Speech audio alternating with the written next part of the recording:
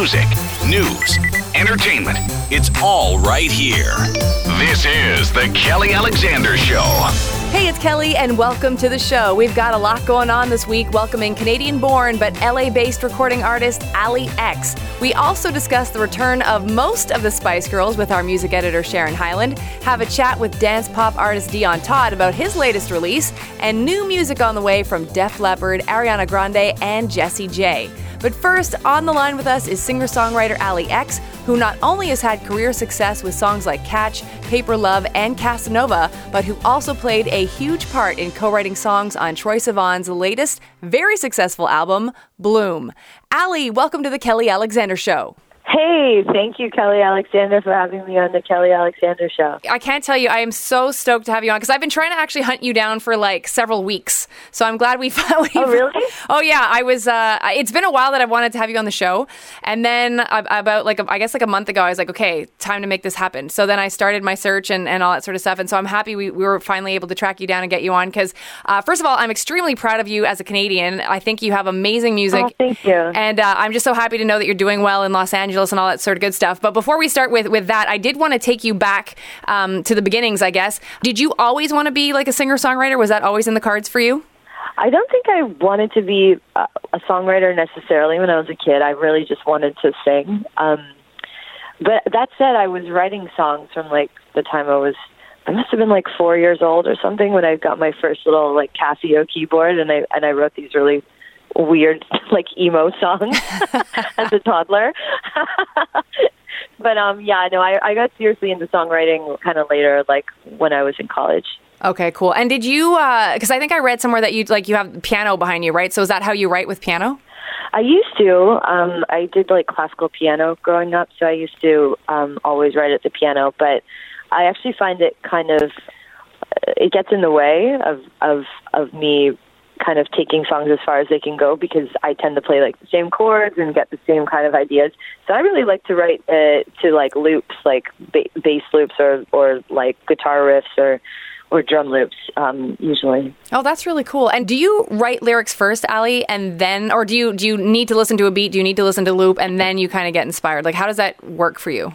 It's always different. Like, if I looked at all my songs, most of them would have been melody first, but there's definitely songs that were concepts first or lyrics first as well. And then there's a lot of songs that were written with completely different lyrics, and then I completely reproduced them and rewrote them. I'm kind of like the queen of taking old ideas and completely turning them on their heads. And production is so important as well. So yeah, it's always a wild ride. God, that's good. That's good. Now, I wanted to ask you a little bit about Canada and sort of the part that maybe it plays being a Canadian and being a songwriter, and just the vibe out of Toronto, because obviously Toronto is the place to be. I think in a lot of regards with regards to current songwriters now. A lot of great talent is coming out of there. Talk to us about being, I guess, a part of that Toronto scene, and then why you made that decision to actually move to LA. Well, it's funny that you said that, that there's such an emerging talent from Toronto right now, because there is, and like there was even when I was living there. But the scene that I was a part of was way more experimental and kind of indie. I think at the time I didn't even realize I was making pop music, and I sort of struggled to find my place. And I never had a big following in Toronto. It wasn't until I moved to Los Angeles and sort of realized I was actually making pop music and inserted myself into that things really started to work for me. But that said, I really adore Toronto and all my friends there. I know some of the best musicians, some of the best musicians I know in the world are in Toronto, and I'm very proud to have come from there and to have all those influences. Do you keep up to date with like some of the pop singers that are sort of currently happening right now out of Toronto? Because I shouldn't say Toronto, Canada. Like, do you sort of know about the Rhea Mays of the world and the Scott Hellmans and like the Tyler Shaws? Like, do you keep up with the other people that would be sort of playing up against you on Canadian radio? To be perfectly honest, no, I don't. I actually don't. I don't listen to a ton of pop music these days. I've been really, and I also don't. Just because I'm trying to like grow as a person and not feel sort of down about my success or my lack of success or whatever, and not feed my ego. I don't really look at charts. I don't look at where I'm charting. I just try to, keep music as like a therapeutic thing for me, and in terms of how I make it and in terms of how I listen to it. So what I listen to is not usually current music. I like to listen to a lot of old music and classical music these days anyway. Can you talk to us a little bit about your influences, and do you find that they have dipped into the sound that Allie X produces? My main influences are like, an emotional need to express myself. Like that's really where at the heart of my songwriting, that's like where it comes from. But I don't know, I really love strong women that do pop music but are total like weirdos at the same time, because I really relate to that, and it shows me that I have a path. And I would put like Cyndi Lauper and like Kate Bush in that category. Mm-hmm. And then, like someone like Bjork is amazing. She doesn't do pop music, obviously, but I also love artists that create kind of an entire worlds just beyond the music. Like they kind of create these environments for their followers and their fans, because I also relate to that a lot. That's really cool. And what was it like getting tweeted by Katy Perry a couple of years ago saying that she really loved your song Catch? Oh, that was really surreal at the time, and obviously like a great way to start off my career. It put me in front of a lot of eyeballs. But yeah, these days I don't think about it too much, sort of because it happened a while ago. And it's funny just living in LA, like I kind of, you like see her around, and we have like mutual friends, and what seemed like something out of a dream, like out of a really wild dream, now seems just kind of more like, just like life in Los Angeles. But that was really nice of her, and I'm still very flattered. Joining us on the Kelly Alexander Show is Canadian singer-songwriter Allie X, who now is based out of Los Angeles. Make sure to follow her, not only on her website, which is alliex.com, but of course you can check her out on Instagram as well, at Allie X. Talk to us about the new album, Super Sunset. So if you can explain the name and then what you want people to take away from it. Okay, well, Super Sunset, the easiest way to sum it up is like, it's like if I directed a Hollywood movie of my Hollywood story.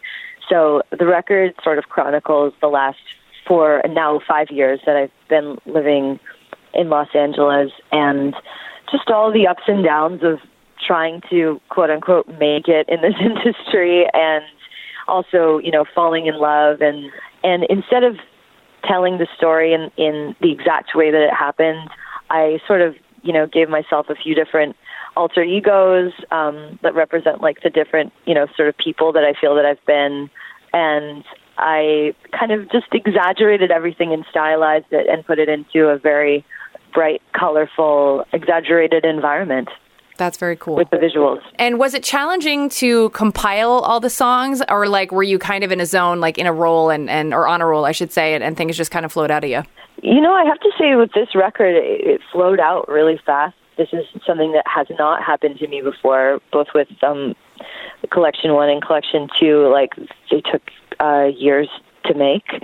But I think because I was so directly writing about my experience, it was just really easy. And I think I had a lot that I needed to get off my chest. So this record was written in 4 months. And then, it takes about another 4 months at least to finish the production on things. So all in all, I think I started in October and I finished in like May.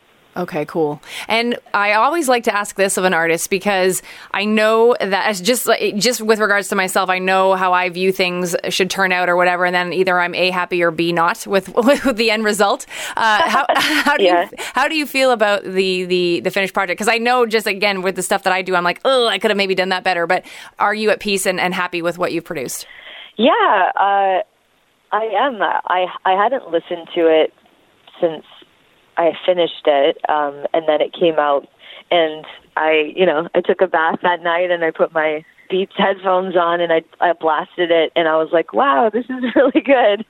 This is a nice feeling, when you put so much time and energy into something. I do feel really, really proud of it, and I think it flows really well. Like it tells a story in the way that I hoped it would. That's perfect. And actually, that's a great lead into another question I would have, because as you and I both know, especially in pop world, it's a singles market. Like everybody seems to just, release singles and we get some albums, but we don't get a lot of them anymore. Mm-hmm. What's your take on, obviously it was important for you to do an album. Do you continue to view that way? Do you think you'll always want to put out albums and tell complete stories, even down to the way, like you said, like how you sequence the album? Yeah, totally. And, I haven't said this in an interview yet, but when I started the writing process for this, it was actually just, I was single-minded about it. Like my team said, we need new music, whatever, go to the studio. And so I started writing songs, and I have to tell you, it was really hard for me to think in that way. Like, I'm writing a single, I want this single to do well, I want this single to be a hit, whatever. It's so much easier for me to write when it comes from a conceptual body of work kind of mindset. So even though we kind of marketed and released this as singles, like most of the songs were released one a month for like the last 6 months, it was really important for me that it came together as a complete body of work. Now, I want to talk to you a little bit about your artist career versus your songwriting career. And I know that you've done some cool work with Troye Sivan, which I'll get to in just a sec, but just that specific question itself, is it hard for you to balance your time between Allie X, the performer, versus Allie X, the I'm going to write for Troye Sivan? It's not hard. What is hard is trying to be a successful songwriter that, that writes for pitch and gets songs on the radio, and to be an artist that has like a flourishing career. I'm yet to really do that. Like this year, I kind of put the songwriting for pitch on in the back seat, and other than Troy's album, which I was very involved in and very happy to be involved in, I just focused on my artist stuff this year. I kind of just try to follow my intuition with it, and whatever excites me, that's what I do. And right now, I just feel very inspired to pursue my own artist career, but I imagine that it'll fluctuate as my life goes on. Who knows, maybe one day I'll end up just songwriting or just being an artist. I'm not sure. When it comes to being Allie X, a performer, I want to find out, too, if you're going out on tour. Are we getting you out on tour? Are you going to come to Canada? Well, I'm definitely coming home for the holidays, but okay. I don't think I'll be performing other than with some friends, probably at some small little venues. But I definitely will be doing some touring in 2019, but nothing official we can announce. Okay, cool. And I did want to speak to you as well about your LGBTQ fans, because when they... or should I say yas? Yeah, exactly. Because, they are so, it's just awesome. If you get that family on your team, you are good to go. You know what I mean? And so what does the LGBTQ community mean for you? I mean, it's kind of like, I don't really have a exact answer of why, but I just have always been friends and really family with gay men, gay boys, ever since I was a kid. Those have always been my best friends and the people that really seem to understand me as a person and what I do and have the same sense of humor and, lift me up when other people call me a weirdo, or when I was never a girl that guys wanted to date, but I was always a girl that my gay friends wanted to celebrate, and it's really sort of carved who I am. And so I think that just naturally, because that's in me, the music that I make resonates with that community, and I couldn't be happier. It's just it's who I want to be my fan base. I mean, anyone's welcome to be my fan. Join the club, but yeah, it makes total sense to me, and it's a very comfortable place for me. That's cool. I actually interviewed dance artist Cece Peniston. I've had her on the show a couple of times, and she actually said to me once, she said her gay fans are like her best girlfriends. That's how she views them. I thought that was a good way. Yeah, totally. I did want to ask you to go back to Troye for just a second. Obviously, I was checking out the writing credits, and you are on a bunch of his songs, including, the big one with 17 off the album. First of all, Bloom is doing, amazingly well. I actually just saw Troye. He was in Montreal not long ago. Yeah, he was so good. And I just want to ask you, being a songwriter on that album, first of all, tell us how that came about. And also, I'm assuming your phone is ringing a lot, maybe to co-write, even though I know you're focusing on being an artist right now. But I'm sure that just totally padded the resume, right? Yeah, writing with Troye has been a really great thing for me. It's definitely, made my publishers happy, and because his work is so highly regarded. Even if Troye isn't, I wouldn't say that he's a huge radio artist, but he's a huge culture artist, and he is really impacted like the millennial generation. And I just can't say enough good things about him. He's one of the best. Like, he's probably one of the most famous people that I'm friends with, and he's also one of the most lovely, compassionate, caring people that I'm friends with. And you can't always say that about, celebrities. True. I'm very proud of the record and of him, and so happy to have taken part in it. That's fantastic. Well, congratulations, because the album is just amazing, and all the songs that I saw that you were on are fantastic. So good job. Thank you. Before I let you go, I did want to ask you, if there is someone that you would love to either collaborate with vocally, or write with them, or for your own music, or on an album for them. Like, is there someone out there that is like on your bucket list? Yeah, lots of people. I really feel like collaborating with girls these days. I'm hoping to get in the studio with like Tove Lo, Dua Lipa, Charlie XCX. Just kind of like some pop girls that I really like and respect. Those would all be on my list. Perfect. And do you have any advice for, because again, I couldn't be prouder of you just, coming out of Canada and going down there and doing what you need to do in Los Angeles. And it just makes me super proud, especially, playing your songs on the radio. It's great. And what would you say to, like a young Canadian maybe who wants to kind of do what you've been doing? Like what's your biggest piece of advice for them? Oh man, if they want to do pop, I don't know, this is going to be a controversial thing to say, but I did feel that I needed to kind of get to LA to make it happen.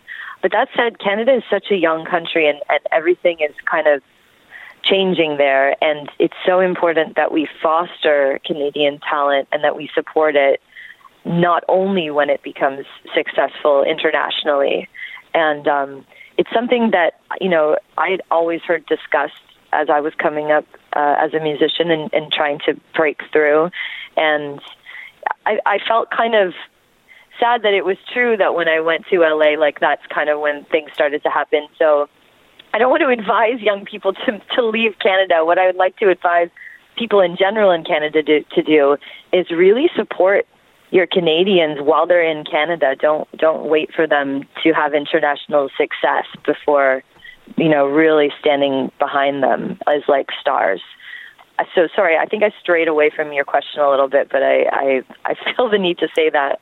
That's perfect. And do you think you'll ever move back to Canada, or do you think we've lost you? Oh God, I want to come back. I miss it. I love coming back to Canada these days. Like it's literally a breath of fresh air because it's not so polluted. But it's unpolluted in so many ways, and I really appreciate like our healthcare system now, and our politics, and just our modesty and our compassion. It's a really wonderful country, and I'm so proud to be Canadian, and I do hope to come back. Awesome. And base myself at least half the time there one day. Okay, great. And you have an open invitation from me to come to Montreal to hang out. Cool. We can go have poutine or something. Yeah. Fantastic. I send you the biggest hug. Thank you so much for doing this, and I'm so proud of you, and keep up the great work with the new album. Thank you so much for having me. Great interview. That's Canadian singer-songwriter Allie X. Make sure to follow her on her website, alliex.com, and of course on Instagram @Allie X. And now we're happy to bring in the big gun, as it were, our music editor, Sharon Hyland. Did you love that one? Is that a big gun, or are you just glad to see me? So this week we are chatting about the return of the Spice Girls. Well, most of them. It was recently announced that all the girls, minus Victoria Beckham, aka Posh Spice, is going to be reuniting for a series of concerts in the UK this coming summer. Now, there's lots to discuss regarding our favorite girl power group. And Sharon, we'll start with probably the most important question. Can they do this reunion and be successful without Victoria? Without a doubt. Point. Do you want a minute to think about that? So without a doubt, I totally think that they can do that, for sure. Okay, cool. And no offense, really, because have they not done it before as a foursome? Yes, without Jerry. Yeah. So I think it's all personalities at that point. They all bring something different to the table, literally, but especially vocally. And I think that the video that they posted the other day, where they were cracking into the 4-part harmony, proved just that. So I think it'll be something that we girl power fans can look forward to. Did you hear the statement that Victoria put out, which I thought was really good and classy? She said, being in the Spice Girls was a hugely important part of my life, and I wish my girls so much love and fun as they go back out on tour. I know they're going to put on an amazing show, and the fantastic fans, past and present, are going to have a wonderful time. Class act for sure. And I joke all the time about how she brought one dance move to the table. And it's a joke. Clearly the Spice Girls are what they are and who they are because they were 5. But if she can't make it, she can't make it. And way to send them off on a positive note. Did you hear that Mel B kind of took a swipe at Victoria on Halloween? I did. And what I don't understand, and maybe I'm just not digging too much into the rumor mill or digging too hard, is I didn't realize that there was any sort of a rift between them to begin with. Yeah, well, that's why I was shocked, because she said that, for people who don't know, on Halloween, Mel B dressed up as Victoria and with a sign saying, I'm not going on tour. And then she had somebody with her, a friend of hers, dressed up as Beckham, like her husband, in a soccer jersey, basically saying, please, like something like do it for the fans. Anyways, then further to that, I guess Mel was asked about it, and she said, yeah, I think Victoria probably got a laugh at it, but then she goes, we kind of have this love-hate relationship, which, as you just mentioned, Sharon, I'm like shocked about, because I never thought that, like never in a million years. Especially they were all at each other's places earlier in the year, so I don't know. Mel, I guess, sometimes goes a little off the rails. And I was surprised that she would say that out loud, because none of us would ever know this if she hadn't said it, you know? Well, and it's funny, too, because I think she's known for just blurting that stuff, too. And when you really try to dissect the meaning of a love-hate relationship, it sounds fairly extreme. But, we might be thinking too much about it, but maybe we're not. Yeah. Maybe they love to hate each other. Or they hate to love each other. Could be that too. And it's funny how you say blurt things out, because as of this announcement, it was only supposed to be confirmed, the 6 shows in the UK this coming summer. But then in another interview, Mel said, oh no, we're going on a world tour, or something to that effect. So even though no dates have been confirmed, but it sounds like they're using this or these 6 dates as a barometer to see fan interest, I guess. Yeah, I would say for sure that's the case. And even to consider that, it's I think that it takes a lot to put a tour together. And I would bet that they know that there's going to be more past the 6. Oh, I can't see how they wouldn't, especially because earlier today, last night, I read that they are standing to make about 3 or over 3 million each for the 6 shows. So I can't see them not doing it. And Emma Bunton, as a radio host, is likely not making that. Yeah. We know that, Cal. She's such a stellar radio host. I wanted to ask you, too, girl power was their main platform back in the 90s, along with, their crafty pop music. Do you think with the current social and political climate that girl power, that motto is going to resonate even more these days with their fans and their new fans? I think what they bring to the table certainly is a reminder, not that they invented girl power, but that they certainly created a huge splash when they happened upon the scene at the time, and the unabashed reminder that it's important more than ever. And I think with each cycle, with each generation, it becomes an important reminder. You know what I mean? Like, it needs to be put out there again, little Post-it note. And should they stick to performing their hits, or do you think along with these shows they should record new music? I'm pretty sure that like as if I know anything for sure, my guess would be that if there is new music, I don't even know if there would be new music. You know what I mean? I think that they can really ride on the hits. People love the hits. I watched a couple of interviews, sort of street interviews with some random people that were like, yeah, my mom grew up with them. It's kind of new music to me. So they don't even necessarily need to make new music if it can be new to somebody else. Right. And is it risky to consider making new music if it's just 4 of them going on tour? The 5th one's not committing to a tour. Is she open to scheduling studio time? I mean, I think it's a whole other can of worms. Yeah, exactly. And there's rumors that she might do a couple of dates, but the fact that she's not doing any UK dates already says to me that she's probably not going to do anything else. Well, yeah, if she can't go down the street, she's not going across the pond, as you like to say. Exactly. And lastly, I didn't know if you saw this, but I wanted to bring it up. Did you see the Instagram post that Adele put up about the Spice Girls? Oh, I didn't. What is it? What's happening? Yeah, so because she doesn't post all the time, so when she posts, it's pretty cool. And so Adele posted this picture of herself as a kid. I want to say she was like 9 or 10 or something like that, surrounded by Spice Girls photos in what appears to be her bedroom. And I think she's like sucking on a lollipop or something. And so she said something to the effect of like, I'm so ready for this or something like that. So. Oh, cool. Love Adele.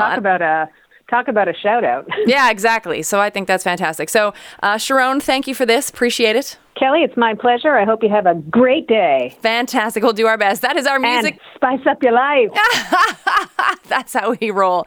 That is our music editor, Sharon Hyland. You can listen to Sharon and I, by the way, host our very own podcast, 90s Now, where we give you all the fixins of 90s and now. You can find us on 90snow.com or, of course, on Stitcher, Google Play, iTunes, and now Spotify. The Kelly Alexander Show, bringing you fresh sounds like this. Reach out and touch faith.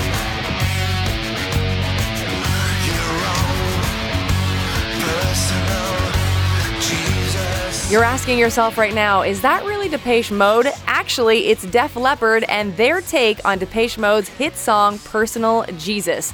This is their first official single from their upcoming brand new hits package called The Story So Far, the best of Def Leppard. And I'll tell you, not a lot of people should attempt to remake a Depeche Mode song, but I think they've actually pulled it off. And we shall see, by the way, if Def Leppard make it into the Rock and Roll Hall of Fame in 2019. They are currently on the short list of nominees, and we'll have the answer to all of this in December. One taught me love, one taught me patience, and one taught me pain. Now I'm so amazing to have loved and I've lost. Ariana Grande had a big surprise for all her fans last Saturday. She announced she was dropping a new single just before midnight, and social media blew up with the news, especially when rumors began circulating that the song would be about her past loves, including her most recent ex, Pete Davidson. And sure enough, the song did name check a bunch of her exes, but all in a good way. And I have to tell you, I have totally fallen in love with this song. It's got a super catchy melody, and she's getting a lot of positive reviews. Ariana, by the way, heading out on tour to support her latest album, Sweetener, and there's also rumors that she might be working on more new music. Oh, the weather outside is frightful, but the fire is so delightful.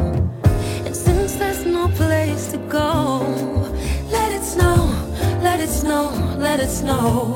English artist Jessie J, who is usually known for her slam and pop tunes like Price Tag, Bang Bang, Domino, and Do It Like a Dude, has recently released her first ever holiday album called This Christmas Day. The album was actually recorded in just 2 weeks, with Jessie flying back and forth between Los Angeles and Europe during her summer tour trying to get everything done. And she worked with some legendary producers on this Christmas album, including Babyface, Jimmy Jam, Terry Lewis, and David Foster. Jessie also has some duets on the album with Grammy Award-winning group Boyz II Men and Babyface. New music on The Kelly Alexander Show. Thanks so much for spending time with us on the show, and don't forget you can follow us on all of our social media by hitting up our website, kellyalexandershow.com. Now, recently I had a chance to sit down in person and catch up with a friend of mine, artist Dion Todd, who is making his triumphant return to the music industry with a brand new song and album on the way. The Kelly Alexander Show. We are very excited to welcome to the Kelly Alexander Show somebody I used to know when I was in university, and so this is a huge treat to have him on the show now that he's back in the world of music. So a dance pop artist, Dion Todd, welcome to the Kelly Alexander Show. Thank you. Okay. This is crazy. Yeah, it is crazy. How is it that you look identical? Let's keep that up. Yeah, but I still look the same as when I was in university. So we met when I was like 19 or whatever, and then we're probably around the same age. I can't believe how fast time has flown. It's crazy. Yeah, so we were both like working with the same music producer during my attempt to be an artist. Getting our start. That's right. And so you had this amazing song that took off at the time called Maybe, that like charted across the country and lots of support in Canada. And then, which we're going to talk about actually. So I'm going to start though. I'm going to bring you back to your childhood. Did you know as a kid that you wanted to be in music, or how did that all start? Because we never had that conversation when you and I were buds. Yeah, no, we didn't. Yeah, for sure. I mean, I've always kind of been, I guess, musical throughout my life. But when I was 9 years old, I was in a boys choir, actually in Ontario. They're like a world-renowned boys choir called the Cambridge Kiwanis Boys Choir. And so I actually, my first commercial recording, I was 12. I had like a solo on this Christmas album for the choir, and we toured Europe a little bit. And, you know, I was kind of like the center of attention, like this little boy soprano. And then my voice changed. Mm-hmm. And they basically kicked me out of the choir because, of course, I was not sounding like you're 11 or 12 anymore. So I was devastated. So then I actually stopped singing for a while because I was like, well, you know, when you're 12 years old, that's pretty hard to deal with when you're kind of at the top of your game and doing recordings, and all of a sudden you're nothing. So then I started playing instruments for a while. Okay. And then I didn't get back into it till I was about 18. I met something called karaoke. Karaoke. Love the karaoke. And the addiction began. Yeah, there you go. So talk to us about, because we're going to speak about the new music that's out. I know Remedy for Insanity is the new single, so we're going to get to that in a sec. But how did your hit song Maybe come about? Like, did you have an idea for that? Like, was it hard to write? I think you said you co-wrote it with your mom. Actually, that was the second song? one. Yeah. So when I started going to karaoke, I was in a competition that I won. And actually, the famous Canadian country singer, maybe most people haven't heard of her, but Carol Baker, like came up after the competition. She's like, wow, you have a really good voice, and, you know, you should like pursue something. I'm like, well, you know, how do I do that? She's like, well, you should write music. You know, so that just kind of planted the seed. So I just started like playing around with writing some different music. And, you know, maybe the lyrics and kind of the melody for Maybe was, you know, just keeping it simple, but one of the earlier songs that I was experimenting with. So, and then, you know, started the path of trying to find a producer and studios, and that's of course how I met you back then. And, you know, the song just kind of evolved from there. It took maybe 2 or 3 different producers to work with, and then just kind of, you know, kept bringing it up a level and got better and better. Now, when the song took off, because it did, and like we said, many people were very excited about that track, and it did well, it charted well. Did you know that song was going to go? Like, did you have a gut feeling that it was going to go? No, I actually was kind of like laughing at the time. Really? Well, because, you know, I've like playing these songs for, you know, this other guy in the music industry, you know, and I'm embarrassed of them, right? Because I'm like, oh, this is like cheesy stuff. You know, he's going to laugh, and like, you know, it's playing this music. And then he's like, wow, this song's really good. You should do something with it. And I'm like, are you kidding me? Like, to me, that was like the most, you know, maybe baby, I love you, maybe baby. I mean, you listen to the lyrics, they are kind of, I mean, they're catchy, but they're totally catchy. To me, they're corny. Yeah. So, we all have those. But, you know, that sells, right? It's easy to remember. Exactly. And it's catchy. So I was shocked. I was completely shocked. Even to the, like, for a while, like, it would come on the radio and I would like turn it off because I couldn't listen to it, because I'm like, I don't even like my own music. I'm like, how do other people like this so much? I guess I'm not a good judge of character for what does well or what doesn't do well. And how did the ride go? Because obviously it was crazy for several months or over a year. I can't remember at the time, but were you able to enjoy it, or was it like a whirlwind? It was pretty, I mean, it happened so fast. Like, for a period it was like almost surreal, because I mean, it, you know, literally, you know, overnight was on one of the biggest, you know, dance compilations in the country, like one of MC Mario's biggest compilations. And then radio stations like pretty much picked it up immediately. So it wasn't even like, I want, like a lot of times maybe things are kind of slower, and you kind of have the time for it to take off. So it was really unexpected for me, because even back then when I was doing music, I wasn't doing it thinking, I want to have a career in music, so I'm going to release a song and be a pop star. For me, it was more like doing it on the side, being fun. So I wasn't ready for it to be like that big that quickly. And but yeah, it was fun. I mean, I said even now when I look back at shows and stuff, when I see myself perform, like I was so unprepared, like I look like this awkward sheep standing on stage, like trying to like dance, or I can't even watch myself because I look so awkward, because I wasn't prepared. Like I hadn't practiced performing, and I didn't have anyone helping me with stage presence or anything, so I was just kind of like thrown into it, like. And I dealt with it, but I mean, when I look back, it's hard for me to look back at what's that's how I feel too sometimes. I'm like, why did I choose to wear that? With the Backstreet Boys hair, and, it was such a time. What I'm wearing clothes. It was hilarious. So Maybe came out, and then Magic, that's the one you co-wrote with your mom. Yeah, my mother co-wrote. So how did you feel like you had pressure to remain, because Maybe had done so well? Like, did you have that sophomore pressure? It's really hard when you're releasing singles, because you're only as good as your last single. So and I mean, there's so much, you can have one hit, and then if the next song is not as good, like you're done. Like they just basically move on to the next thing. So there was a lot of pressure. And when Magic came out, the producers made it similar to Cher's song Believe, because it was really sound, popular, and the sound. And Magic actually crossed into the US a bit too, so it ended up on some dance charts down there. So Magic, I'd say, did equally to Maybe, but different, because it's weird, because a lot of the stations that played Maybe didn't necessarily embrace Magic, but then the stations that didn't embrace Maybe played Magic. So at one point I had, Maybe on radios in some cities, and then Magic on others. So depending on what city I went to, people knew me for a different song, which was kind of weird. Okay. It was like these pockets of, the popularity for the songs. So when you decided to come back after you put that album out, did you take another break for a while before you...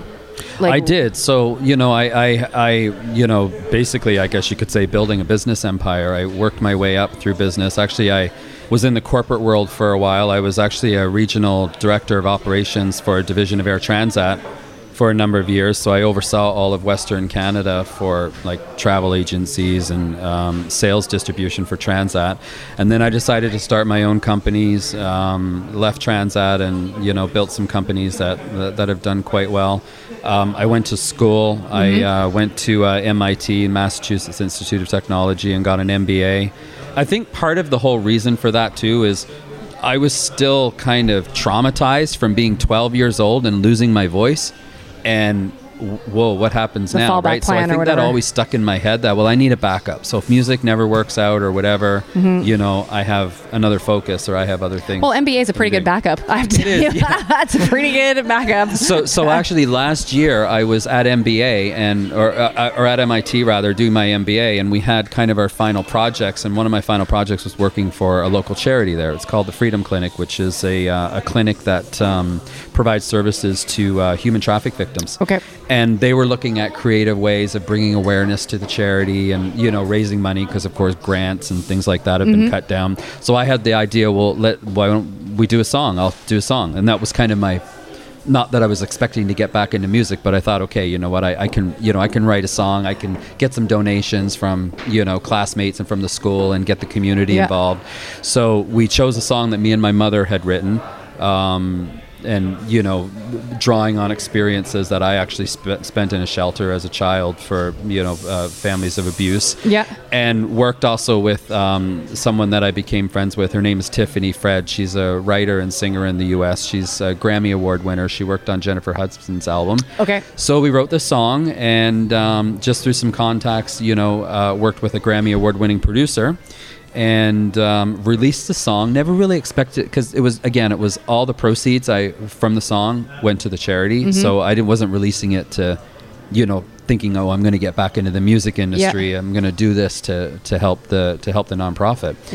And we released the song, and it actually blew my expectations to how well it did. And I mean, with very little effort or or promotion or anything behind it. It landed on some charts. Actually won a radio station in New Brunswick, charted at number 1. It hit number 22 on the ADISQ radio chart. So it defied my expectations in how well it did. Yeah. And then that's what got me kind of, I'm the like, wheels turning.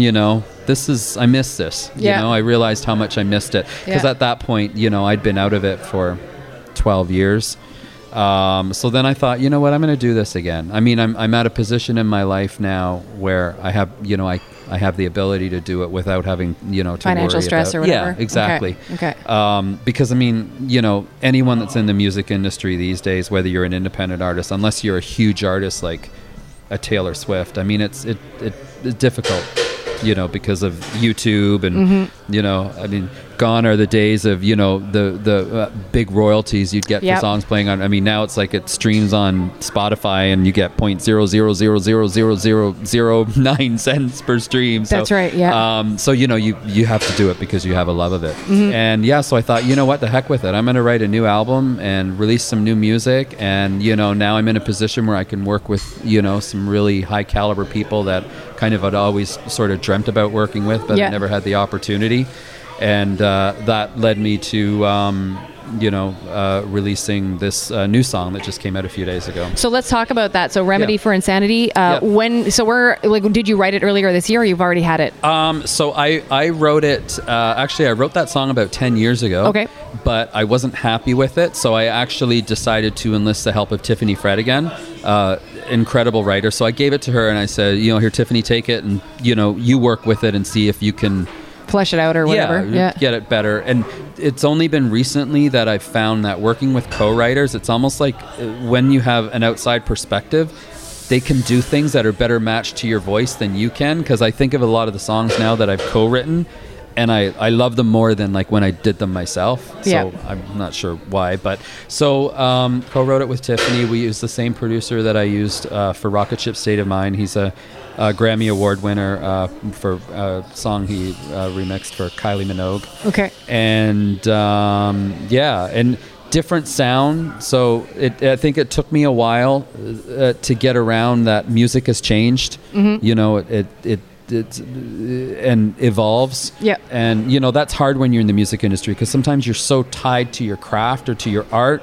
You forget, okay, what does the public want? Okay, I know what I want and what I like, but if you actually want to have a business of it and make money at it, you have to think in business terms as far as, okay, well, no, you need to give a product that people will actually want to buy, not that's just going to go out and kind of get lost through the shuffle. So it's interesting now kind of coming back into music and having all the business expertise and the business education that I have, because that's probably about 80 to 90% of my time now is more on the business side for sure, than it is right? actually on the music side. But I love the song. It's the feedback's been tremendous. How would you categorize yourself now, like artistically, like dance pop? Like how would you dance pop? Yeah. Okay. I think when I first started in music, I was basically writing sappy love ballads, but there wasn't really a huge market for sappy love ballads. There was a Celine Dion, there was a Michael Bublé, but there was a market for dance music. So a lot of my songs were sappy love ballads that we just basically put to a dance beat. And at first I didn't really like that, but the more time went by, I loved it, and now I'm like, when I write a song now, I write it as a dance song. I have some stuff on my album that won't be, as dancey as most of it, but just about every song I have will have a remix. And when can we expect the album? Like, do you have a release date? Early 2019. Okay. So, yeah. Are you done recording or are you still finishing things up? I think there will be 13 tracks on the album and I've finished 11. Okay. The other 2 are almost done. So pretty much everything we have done. Remedy for Insanity was kind of the lead off song to that. And it's doing really well. It was released on Tuesday, and I think on Tuesday it hit number 18 on the iTunes Top 200, and it's been in the Top 200 since. So hopefully it'll stay strong, and we're getting a lot of positive feedback. So when you were writing the album, like, did you write it in a way, or I know you're still finishing it off, but did you have plans, like you knew that maybe Remedy was going to be the first single? Like, do you have a plan for like your next 3 or 4 singles to release off of it? I think we have a pretty good idea. I think and again, for me it's interesting because I'm out of that artist mode now and I'm more in business mode, right? Which makes a huge difference. I mean, I'm already seeing a huge difference now compared to when I released the song last year that I did for the charity. I wasn't in business mode. I was going to the producer, and instead of, letting a Grammy award-winning producer take the song and do whatever he thought was going to be best, I was telling him what to do. Right. And which made the song sound dated, because I'm still, doing a song like I would have done, 10 or 20, God, dare I say 20 years ago. But so, this time around, I was like, wait a minute, I got to get out of that mind frame, because that, that song could have did a lot better had I not confined the producer to a style that really was outdated. Yeah. So whereas with Remedy for Insanity, I gave it to him and said, here, just do whatever you want. So a lot of the songs that are on the album are songs I've written previously. Okay. But most of them, I took them and gave them to co-writers. So aside from Tiffany Fred, there's a couple of other girls that I work with. One is Maya Marie. She was actually one of the backup singers for Britney Spears and has done co-writing for Britney Spears. Amazing. And Krista Youngs, she's, these girls have worked with Christina Aguilera. Pretty much every major artist.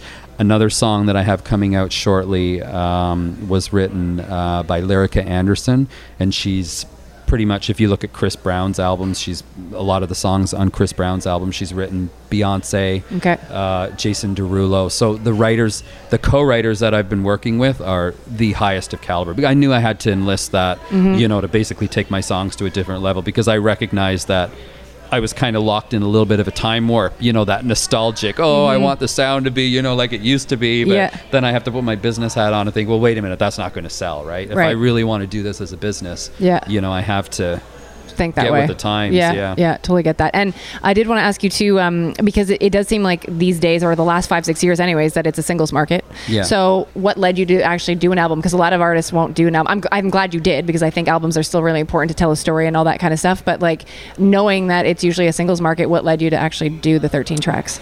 Well, I think because, again, for me, it's sort of like a combination of both. And you had a good point. It's like telling a story. So the songs that I have that are going on the album, like they all sort of tell, because just about every song I write from personal experience. Right. And for people to really know me, they kind of have to listen to every song. And if they listen to every song, it's like each song is a chapter, right? And I think that's a good way of people sort of to kind of get to know me. And I think the other thing too is that, I have so many other songs written that won't be on this album that, like, I don't expect obviously every song that's on the album to be a single, but there's so much other music that I need to get out. If I just do singles, I'm going to be, 150 years old before I get everything out. So I'm going to have to start lumping together some of the songs. Because that's probably the important part for me now, is like sharing, your story. Yeah. And being able to emotionally move people. I mean, even now, I hear people, that'll say, oh, wow, maybe was our wedding song. Okay. And this dude, he's like, yeah, maybe was our wedding song. Okay. The lyrics, maybe baby I love you, maybe baby I don't. That was your wedding song. But you realize how much I've emotionally moved people, or people that, have attached themselves to a particular song because they can relate to my music. Even though I'm dance music, I'm not like what a lot of people would categorize as dance music, which is maybe, very repetitive lyrics and they don't really tell a story, and it's more the sound. My songs are actually like fully structured, like little mini movies, I guess, basically. So it's a little different than, a lot of stuff that's out there. So yeah. Joining us on the Kelly Alexander Show, by the way, dance pop artist, I should say, Dion Todd. You could check out his website, diontodd.com, to grab all of his social media handles. I did want to ask you, because you said you upped your game with regards to co-writers now. Is there a co-writer out there that you would love to work with, that you'd like to put out into the universe right now? You. Yay! Didn't we always talk about doing That's something? That's true. That'd be awesome. We totally should. That'd be awesome. I like working with, for me, it's not so much about the name. It's about, someone's talent and, how you jive together. Because, right. I've worked with people that, you work with them because of who they are and you get nowhere, right? And I think co-writing is like one of those things. It's like dating, It's true, yeah. You have to... Have not a everyone chemistry. you're going to have a good date with. That's right. It's true. Did you I want to ask you, because to get your opinion on this, because you and I both did dance music, and you're still doing dance music. I remember asking this of Crystal Waters once. I feel like back in the day, dance got a lot of a bad rap, like you said, with some of the music that was out there where the lyrics sucked. Yeah. And it was really for the beat and the chord progression, so people at the club could dance. But then, like, for example, I will use Crystal as an example, because if you listen to her Storyteller album from 1994, those songs, like, she writes songs, like, they're amazingly well written songs. Like, and Gypsy Woman, her big song is written about a homeless person, you know, and people don't know that, like, dancing, but it's about this homeless person. So I always would hate when you'd get comments, oh, like, dance is crap. Yeah. And it's like only rock and roll got, the street cred. Yeah. And so now I feel like it's in a better place.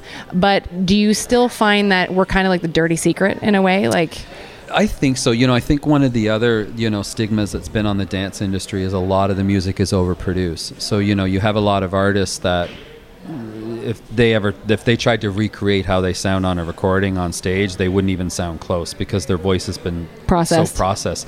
And that's what I try to do. Like, even when I'm recording, I tell the producers not to overproduce, because when I sing live, I want to sound the same. Like, I want to be like Celine Dion. When people come to your concert, they're like, wow, I could close my eyes and I feel like I'm listening to your recording.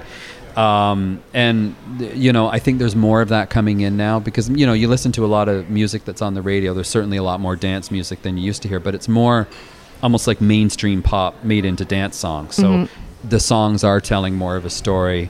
They're not, back when dance music, in the early 90s, remember, it's like the Euro beats, right? But then, a repetitive female vocal with then like a rap in the middle, and it was like the same thing over and over again, and everything was over processed, so no one could sing anything live. I think now it's become almost like more of a mainstream dance. So it's definitely evolved, becoming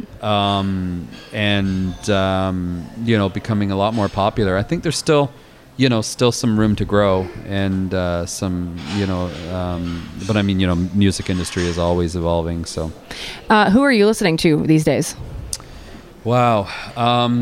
So my music tastes are really eclectic, and I think it's just because of my creative side. And I like, sometimes I'll listen to opera, sometimes I'll listen to pop, sometimes I'll listen to rap. I have one friend, don't judge me, but actually introduced me to like black metal and death metal, and I was like, more for like the sounds and stuff, but it was actually really interesting. So I like to listen to different types of music, because I kind of draw on inspiration sometimes, for like, even if it's one small thing that I might pick up and think, oh, that'd be kind of really cool, to throw into a song. I do tend to as far as what my likeness is, it does tend to be geared more towards top 40 dance pop, because that's what I do, and it's it's what I like.